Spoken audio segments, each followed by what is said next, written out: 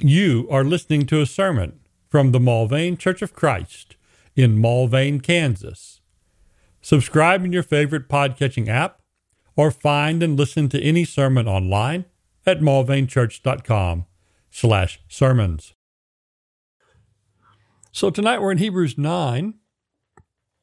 We're under the general heading in the entire book of all things being greater and better in Christ. And in this section, the Hebrew writer will directly make those kind of comparisons for us, as we were in chapter 9, looking at the service of God for the people and the sacrifices that were made under the old system in the old covenant. And so now we're moving to the second part of those things in chapter 9. We saw that we've got this greater priesthood of Christ, where he works as a one greater than those who were priests under the ways of Aaron, and that the new covenant was promised. And now he's the guarantor and the bringer of a new covenant, and we'll find the better promises in regarding forgiveness in those tonight. So in the second half of Hebrews 9, and then in the beginning of chapter 10 will be a direct comparison of the sacrifices. The points that will go there in chapter 10, they're being laid out in preparation for the direct statements of chapter 10 in tonight's lesson. So in chapter 9, tonight we'll begin in verse 15, and we'll see that it's about Christ entering heaven itself by offering himself. And so that is the place of Christ's work as a priest in the great tabernacle of heaven, where he has accomplished his work and able to sit at the throne of the Father, as compared to the priests of the law, who were never done, who were always offering more sacrifices, who never could stand and rest, because there's always more work to be done, and they really didn't belong that much in the holy place, enough to sit and rest, enough to sit and be congratulated or take their ease. They did their things of service, and then they got out until they were called upon to do it again, and do it again, and do it again. So we started chapter 1 with the description of the services under the old law in the tabernacle, so that it said in chapter 9, verse 1, even the first covenant had regulations of divine worship, and it had an earthly sanctuary. There was a temple prepared. And then we read about the furnishings and the service that was there, and the author letting us know those did not fully deal with sin. They were, in verse 9, only a symbol of the present time. Accordingly, both gifts and sacrifices are offered, which cannot make the worshiper pure in conscience. And so there's the fault of the old system in that regard, not making the people free of sin. We also found that God in chapter 8 found fault with the people because the law was external to them, being written in stone and not written upon their hearts, but in the new law he'll write it in their hearts and their minds. So in verse 15, where we begin tonight, and we'll go to the end of the chapter, and as you can already see on the screen, we'll take it in 4 parts. What we'll find in our 4 parts is that there was a death of Christ for full redemption. There was blood before, but we'll see it was lesser blood, the blood of animals. Now Christ serves in a greater place. He serves in a greater place, and by worshiping there, offering their greater blood. And then finally, what we'll see is there is one and only one sacrificial death. One and only one in the sense that only Christ, but also one and only one in the sense of a one-time offering. So verse 15 to the end of the chapter, and then as we say again, we have 4 parts under which we'll consider this reading. Now the reading, Hebrews 9:15 beginning. For this reason, he's the mediator of a new covenant, so that since a death has taken place for the redemption of the transgressions that were committed under the first covenant, those who have been called may receive the promise of an eternal inheritance. For where a covenant is, there must of necessity be the death of the one who made it. For a covenant is valid only when men are dead, for it is never enforced while the one who makes it lives. Therefore, even the first covenant was not inaugurated without blood. For when every commandment had been spoken by Moses, according to the law, he took the blood of the calves and the goats, and the water and the scarlet and the wool and the hyssop, and sprinkled both the book itself and the people, saying, This is the blood of the covenant, which God commanded you. In the same way, he sprinkled both the tabernacle and all the vessels of the ministry with the blood. And according to the law, one may almost say, all things are cleansed with blood, and without the shedding of blood, there is no forgiveness.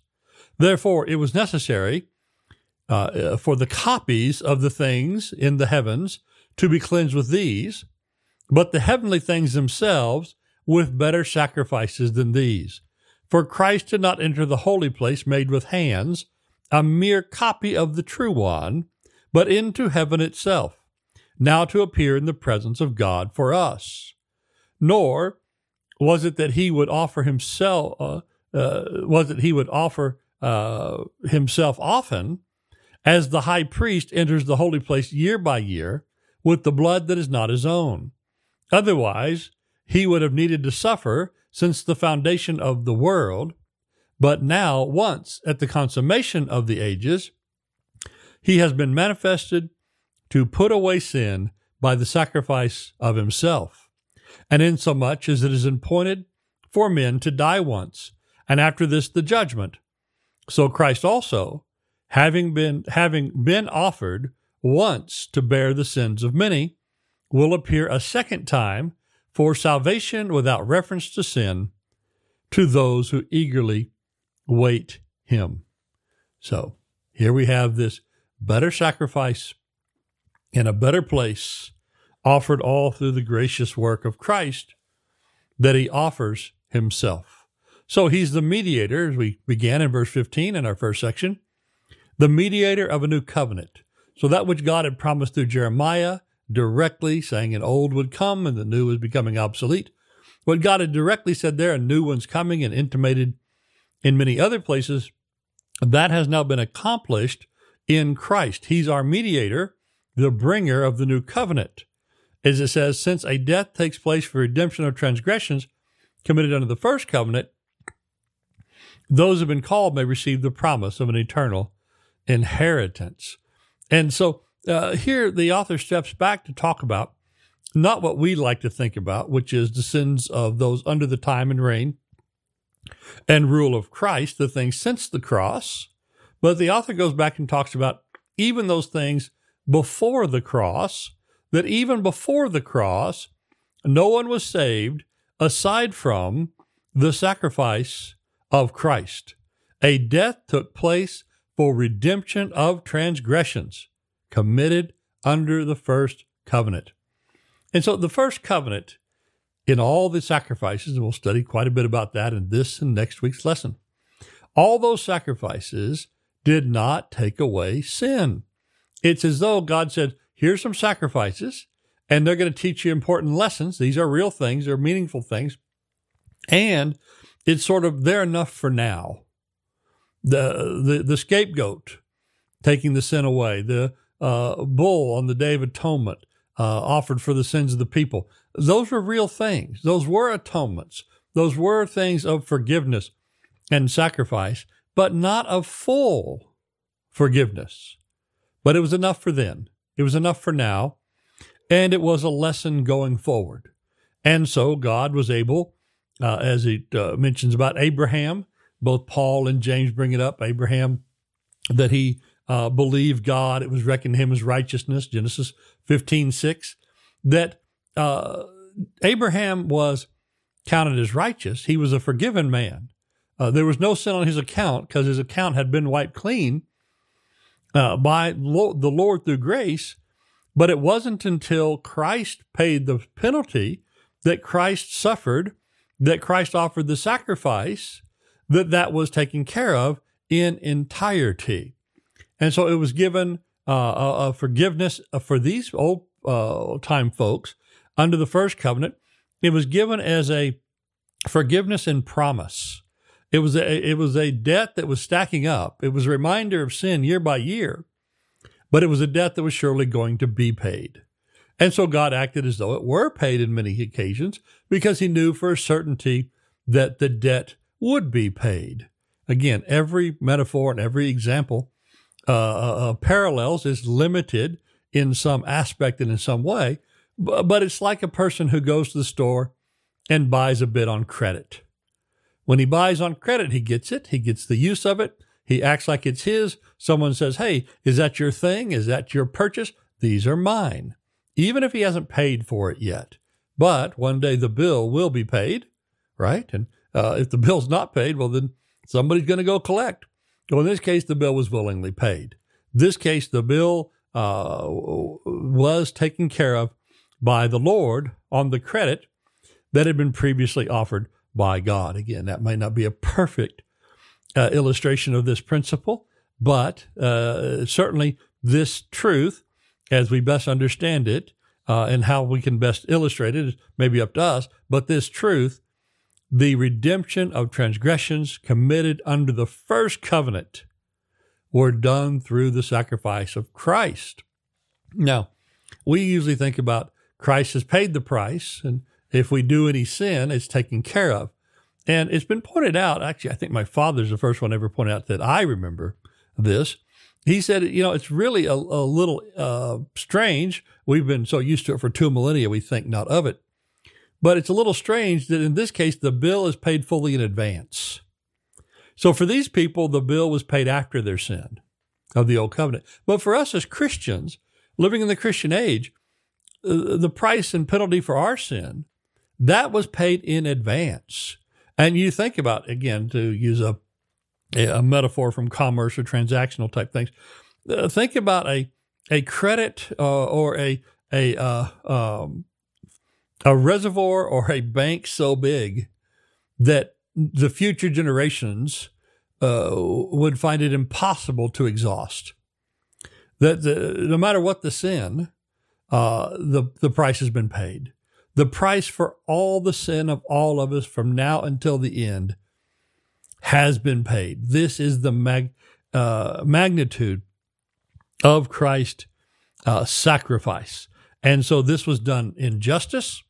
This was done in fairness and kindness by God, that sin was fully paid for by this one great offering of the Son of God himself. In Romans 3, we have the famous passage, Romans 3:23, that all have sinned and fallen short of the glory of God. We often quote that as if it is the whole verse, but it's not even the whole sentence. That sentence continues in Romans 3:24 with the thought of which we've just been expressing. Being justified as a gift by his grace through the redemption that is in Christ Jesus, whom God displayed publicly as a propitiation in his blood through faith. We're justified by his grace in the redemption that's in Christ, when God and whom God displayed publicly as a propitiation in his blood through faith. So our part is, in that long sentence, our part is the sinning, and our part is the faith. God's part is the justifying and the grace and the displaying of Jesus as a propitiation. And the part of Jesus is the dying. The part of Jesus is the offering. And so there we have the gracious work of God. So as it continues now in verse 16, it says, for where a covenant is, and some translations there will say testament, as in last will and testament. And the word here behind this word covenant, diatheke, if I said that right, has the meanings of the English word covenant or testament or will, all of those. And so in this case, we're using the form of a will, the last will and testament, as the covenant here, of which we speak, verse 16, for where a covenant is, there must of necessity be the death of the one who made it. And so we might make all kinds of wills while we're alive. We might make a will a day. Now that'll rack up the legal fees, and that might lead to some great confusion in probate court if we have that many wills. But we can make whatever will we want, and we can make whatever change we want. But the covenant, the will, comes into effect when a person dies. So verse 17, for a covenant is valid only when men are dead, for it is never in force while the one who makes it lives. So now we're talking about this new covenant as a will of Jesus Christ. That Jesus Christ, in his death, caused his will, his testament, his covenant, to be put into force. And the Apostle Paul would use this same illustration in method of teaching this in Galatians 3. He said, brethren, I speak in terms of human relations, even though it is only a man's covenant, yet when it has been ratified, no one sets it aside or adds any conditions. And so the Apostle Paul said, we go with what Christ said because Christ put this will into effect with his death. And so Christ brought us this will, he brought us this redemption, and he died for it. Now, why did he die? Why was the death necessary? Well, because without the shedding of blood, the Hebrew writer will clearly state, there is no forgiveness of sins. And now he talks about the blood of the old covenant, the lesser blood. And I had thought about going back and reading some of Exodus 24, but the author here summarizes that text better than I can. But if you'd like to read about this particular event, it's in Exodus 24, verses 4 through 8. As this writer here of Hebrews says, therefore, even the first covenant was not inaugurated without blood. Now, no, God did not die to bring in the first covenant, but there was a lot of death that brought it in, and there was a lot of sacrifices.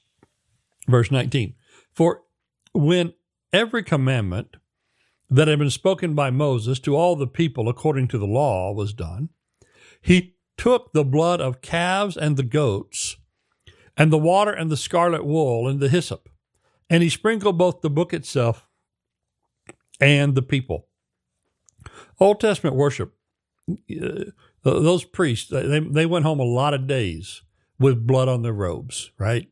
And this day especially, where they're sprinkling, they're dipping these hyssop branches, of which wool has been wrapped around to absorb the blood from the great pots.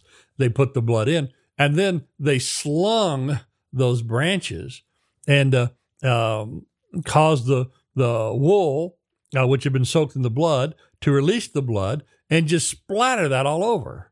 Can't imagine, usually you got some big event like this, a first-time thing, you got all the people who want to be in the front row.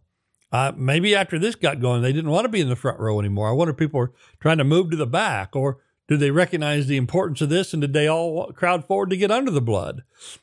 I don't know, but just imagine, just like today, in some churches, the guys swing around on the end of a chain the big smoking pot of incense so that you get all the smells distributed and the incense brushed around. Imagine if that was blood that they were sprinkling all around the place. I just wonder what the folks in their Sunday finery would do then. But in any case, this blood was sprinkled on the book of God, and it was sprinkled on the people. And then it quotes Exodus 24:8. This is the blood of the covenant which God commanded you. And so Jesus, what does he say at the Last Supper? This is the blood of the covenant. What did Moses say when they sprinkled the blood from the sacrifices on the people in the book? This is the blood of the covenant. And so these are bloody covenants because they deal with blood guilt. They deal with the guilt of men for which death is deserved. If the basic law from the beginning has been, if you sin, you die, right? The day you eat, you will surely die. When Moses gave him the law, he said, do this and live. He said, but if you don't do this, you're going to die. I've set before you today life and prosperity and also death and adversity. Choose life. But we know so often people choose the way of death. Ezekiel 18, the soul that sins shall die. The soul of the Father, the soul of the Son. The soul that sins shall die. Well, that's why we have sacrifice and forgiveness through blood.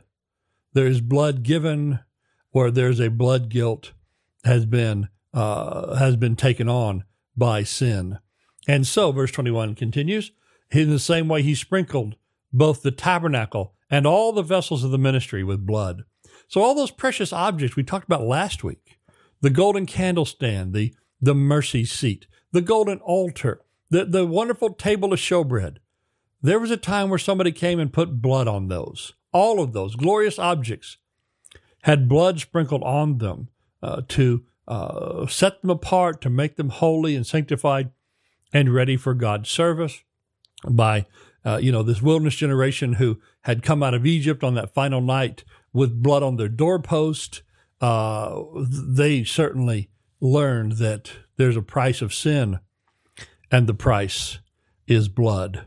So verse 22, according to the law, one may almost say, all things were cleansed with blood, and without the shedding of blood, there is no forgiveness.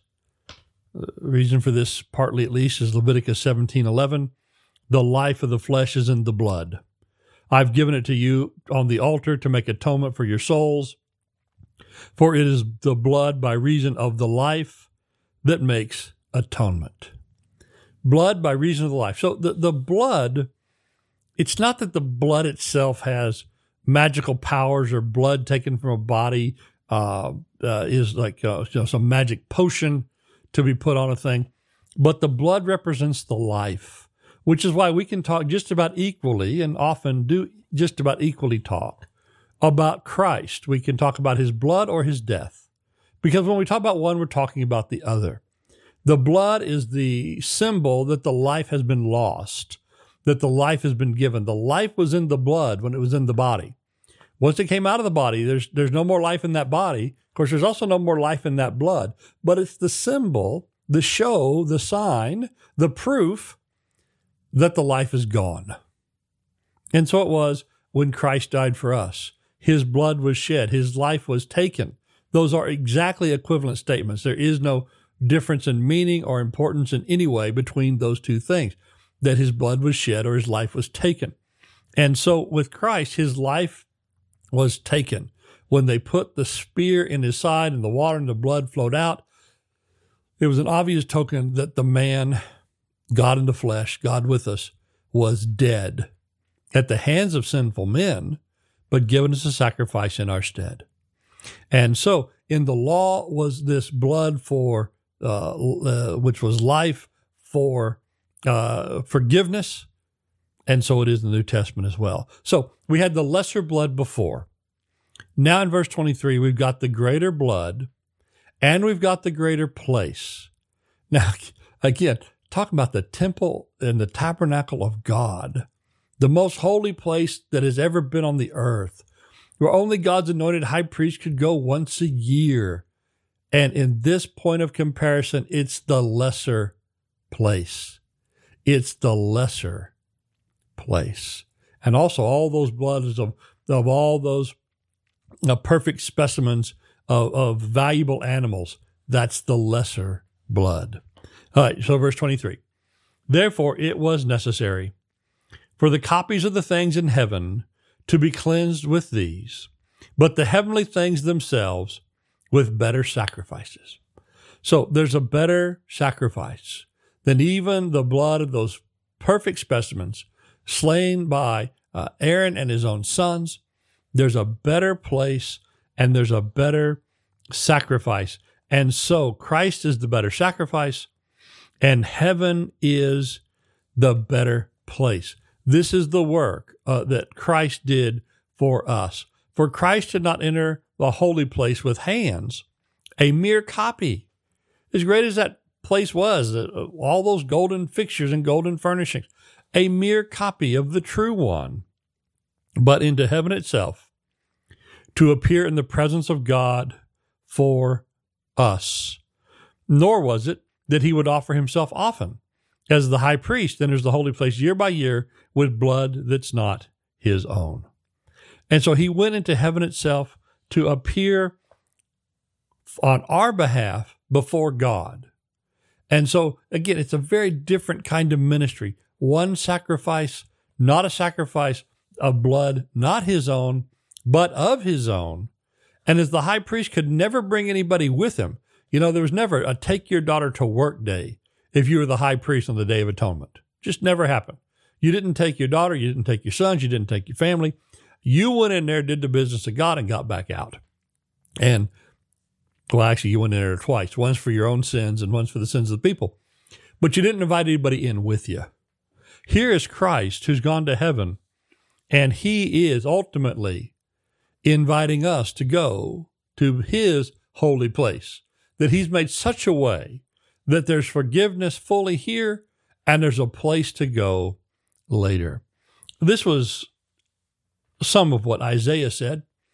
Isaiah chapter 53, he was pierced through for our transgressions. He was crushed for our iniquities. The chastening for our well-being fell upon him. And by his scourging, we were healed. And that's verse 5. Verse 6, all of us were straying like sheep. Each of us has turned his own way. But the Lord caused the iniquity of us all to fall upon him.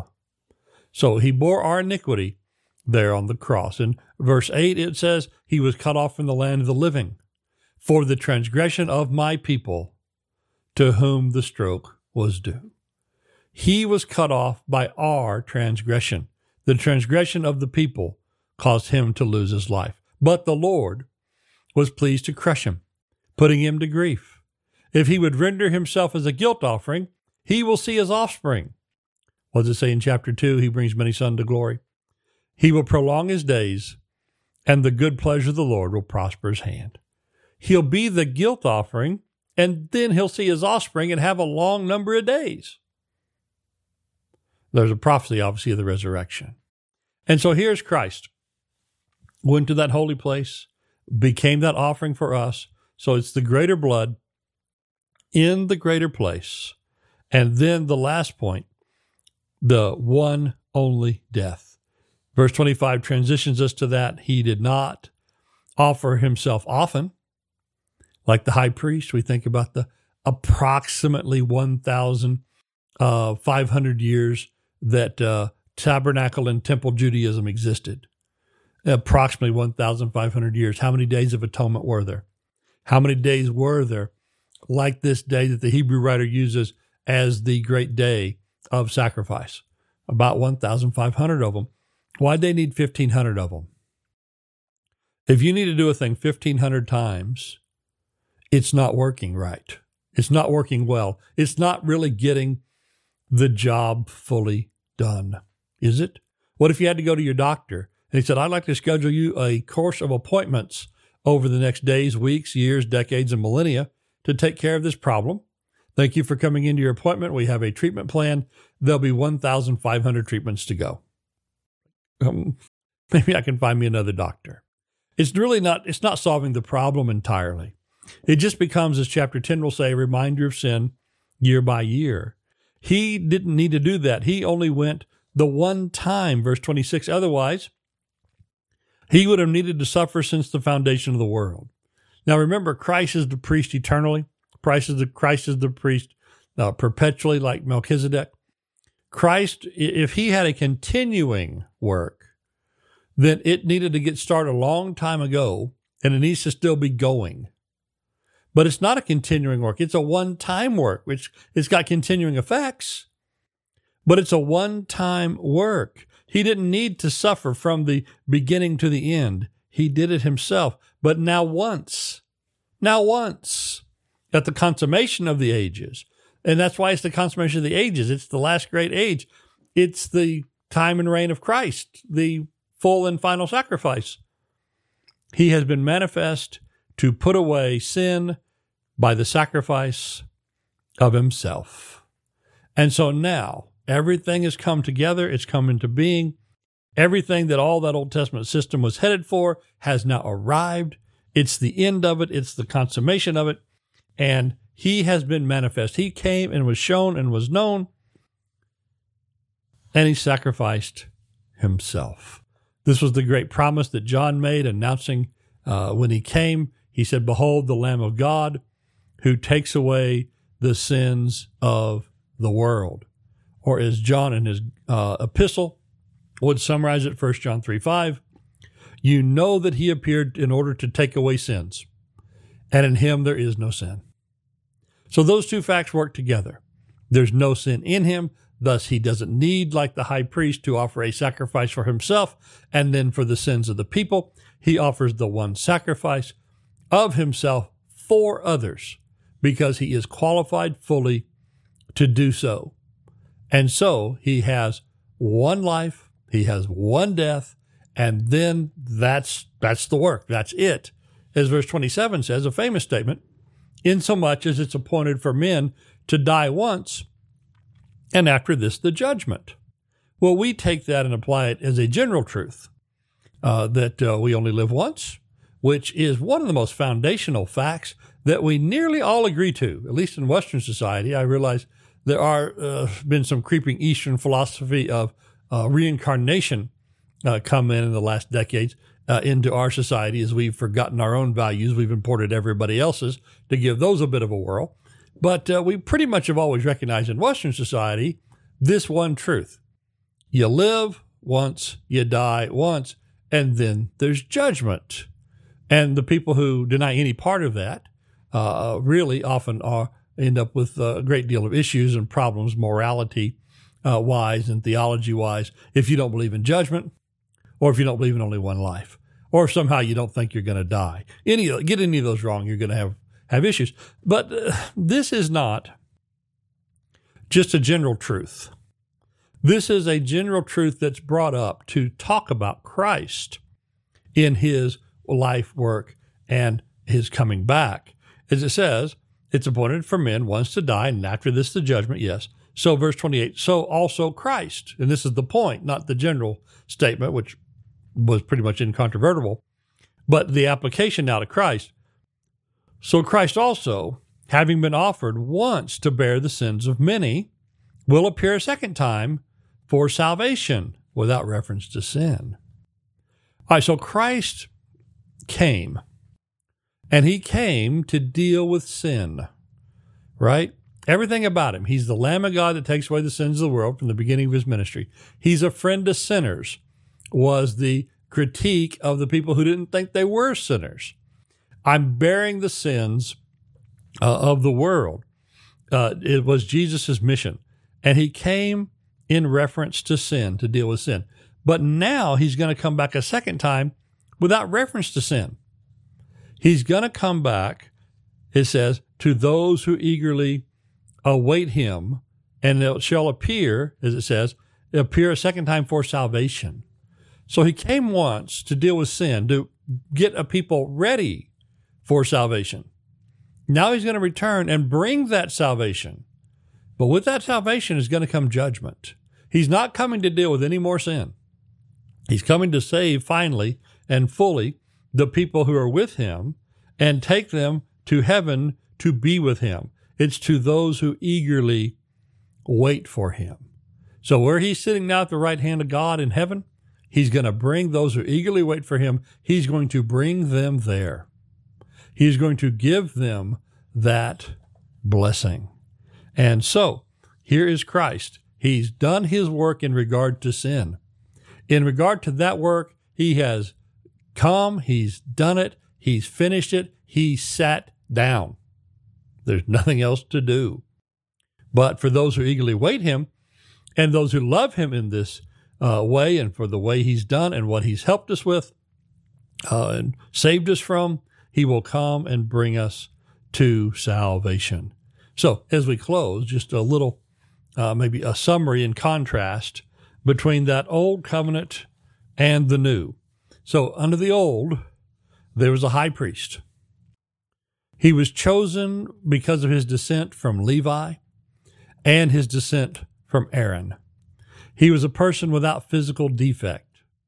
He was a person who went once a year into the holy place where he alone could go, and he could not stay. When he did go there, he had to go there taking a sacrifice for himself and then a sacrifice for the people.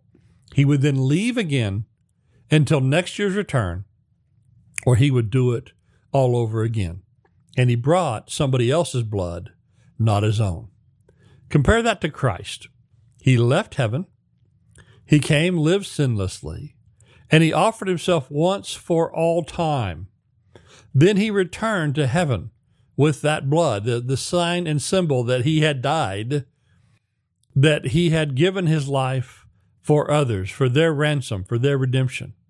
And so he returned to his former and now continual home, where he now stays forever at the right hand of the Father. And he's in the process, through this grace that he's offered in this system, to bring many sons to glory. He's made the way for them. He's invited them in. And as we see here, the way is of faith.